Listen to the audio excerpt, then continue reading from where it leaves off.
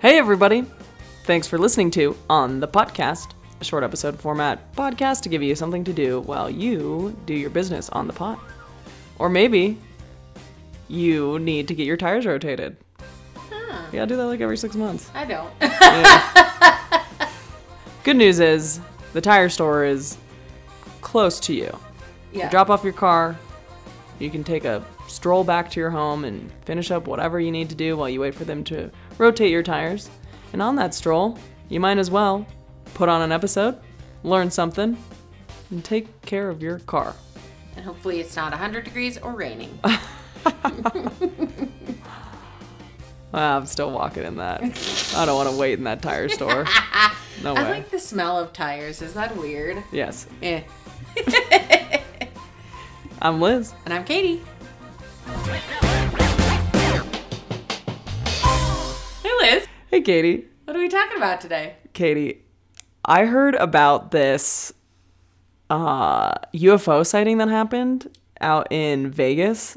Oh. Like maybe last week or something. No, I think it was about a month ago. It was in May. I have not heard about this. Yeah. I love alien sightings, though. I love hearing about them. I love seeing the videos, if there is video. Yeah. I mean, we have hinted at aliens on this podcast many, many times. But we haven't really talked about them. And now we're doing it Now twice. we're doing it. So I wanted to get into what is kind of considered the very first abduction on record. Stupidly, I don't think I actually know what this story is. So I'm excited. Yeah. So it happened to our friends Barney and Betty Hill. Oh, I was going to say Barney and Betty Rubble. Maybe. But maybe. the Hills. Okay, cool. Yeah. Keep going. They lived in Portsmouth, New Hampshire. Barney was a United States Postal Service worker, and Betty was a social worker. What year was this? Did you tell me already? No, I have not. Oh, okay, I'm cool. giving you background. They were an interracial couple and members of the NAACP. So on September 19th, 1961, they were driving back from vacation in Niagara Falls in Montreal. Mm-hmm. They were just south of Lancaster, New Hampshire, when Betty spotted a bright light in the sky that was kind of moving between the moon and Jupiter. Oh, okay. And the moon is in the seventh hour, and Jupiter lies with Mars. I'm feeling it. This is the dawning of the age of Aquarius. Okay.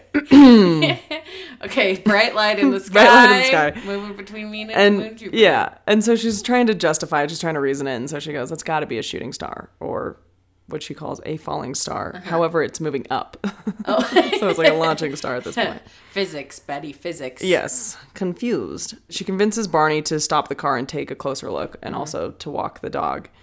And they're looking through binoculars, and Betty sees what looks like a weird-shaped craft, and her sister had talked about seeing a UFO. Oh. So she's like, I think this is a UFO. Oh. Barney takes a look through the binoculars. He thinks it's just a plane that's heading from Montreal to Vermont. Yeah.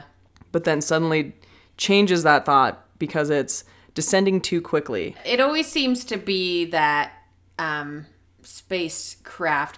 spacecraft move in sporadic ways. Yeah, not non-human built craft ways that we're used to. Yeah. It's a little all over the place. Yeah. So, they keep driving on this isolated road. They're watching the craft in the sky. It's moving erratically. Then it descends rapidly towards their car. And so Barney decides, okay, we've got to stop the car because it's basically coming at us. Oh, yeah. So he's got his pistol in his pocket. He leaves the car and he starts approaching the UFO. And he's got the binoculars too, and he claims that he can see 11 humanoids peering out of the craft window at him.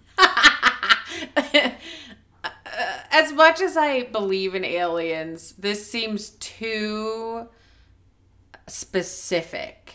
You have to be specific. Okay, keep going. How close was this thing to them? Does it say? I don't know how close it was from the car, but he clearly had to like take some binoculars to see through the spacecraft window.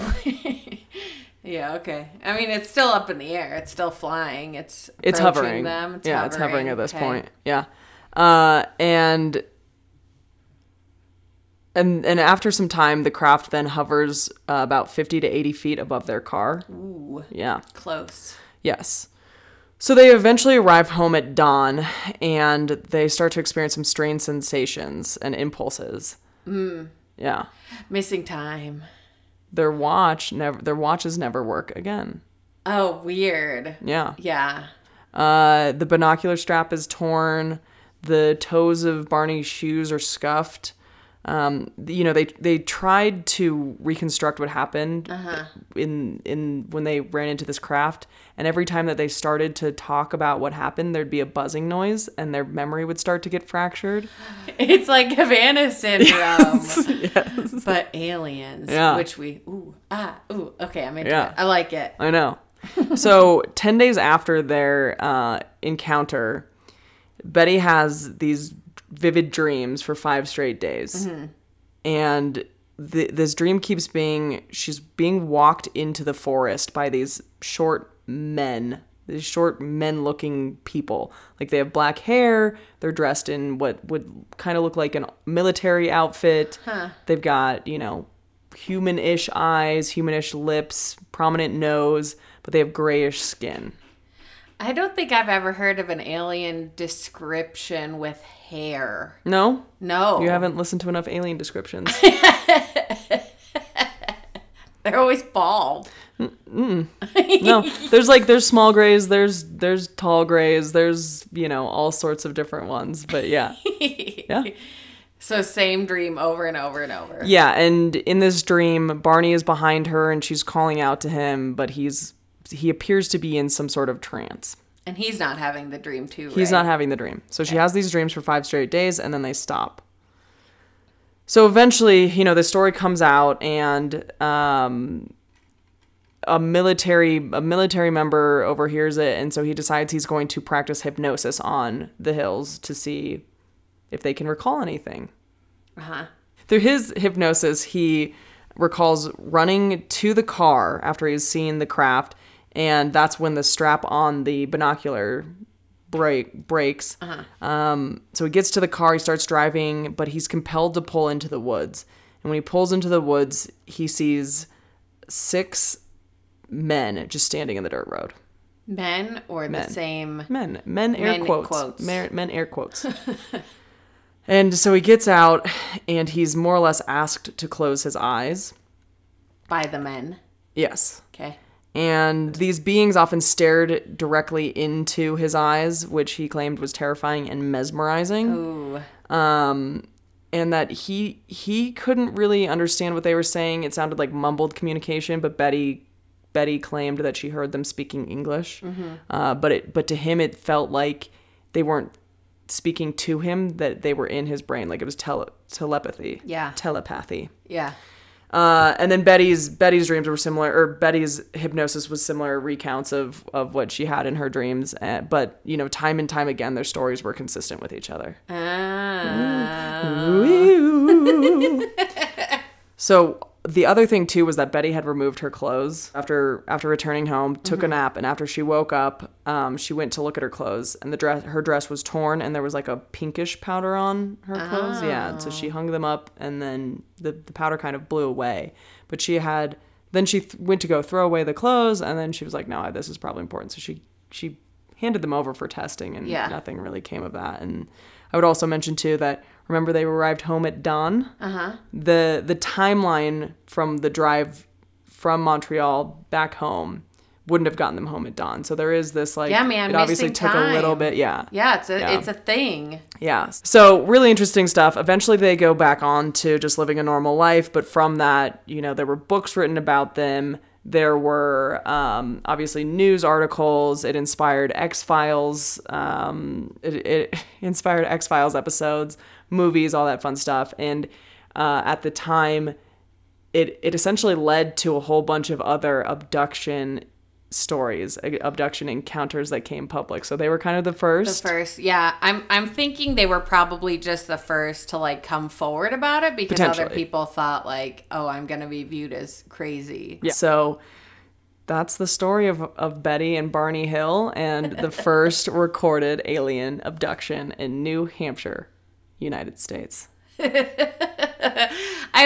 This is kind of a weird side thought, but it goes along with it. You know when you're like looking at petroglyphs and there's like alien looking figures in the petroglyphs?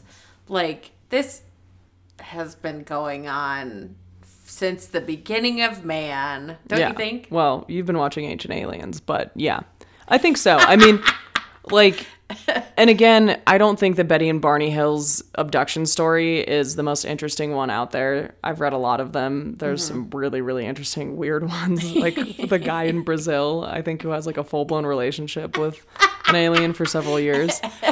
But I do think it's interesting because of the effect that it had, like, on pop culture and then people coming forward and all that fun stuff. So yeah, aliens have been around forever. And Barney and Betty were brave enough to tell their story. Yeah, thanks, Barney and Betty. You started. Yabba dabba doo, man. Yeah. Okay, thanks, Liz. You're welcome. So what's that inside my body? Probes. A little bit of knowledge. And lots of probes. Yeah, and a little bit of knowledge. Cool. See you next time.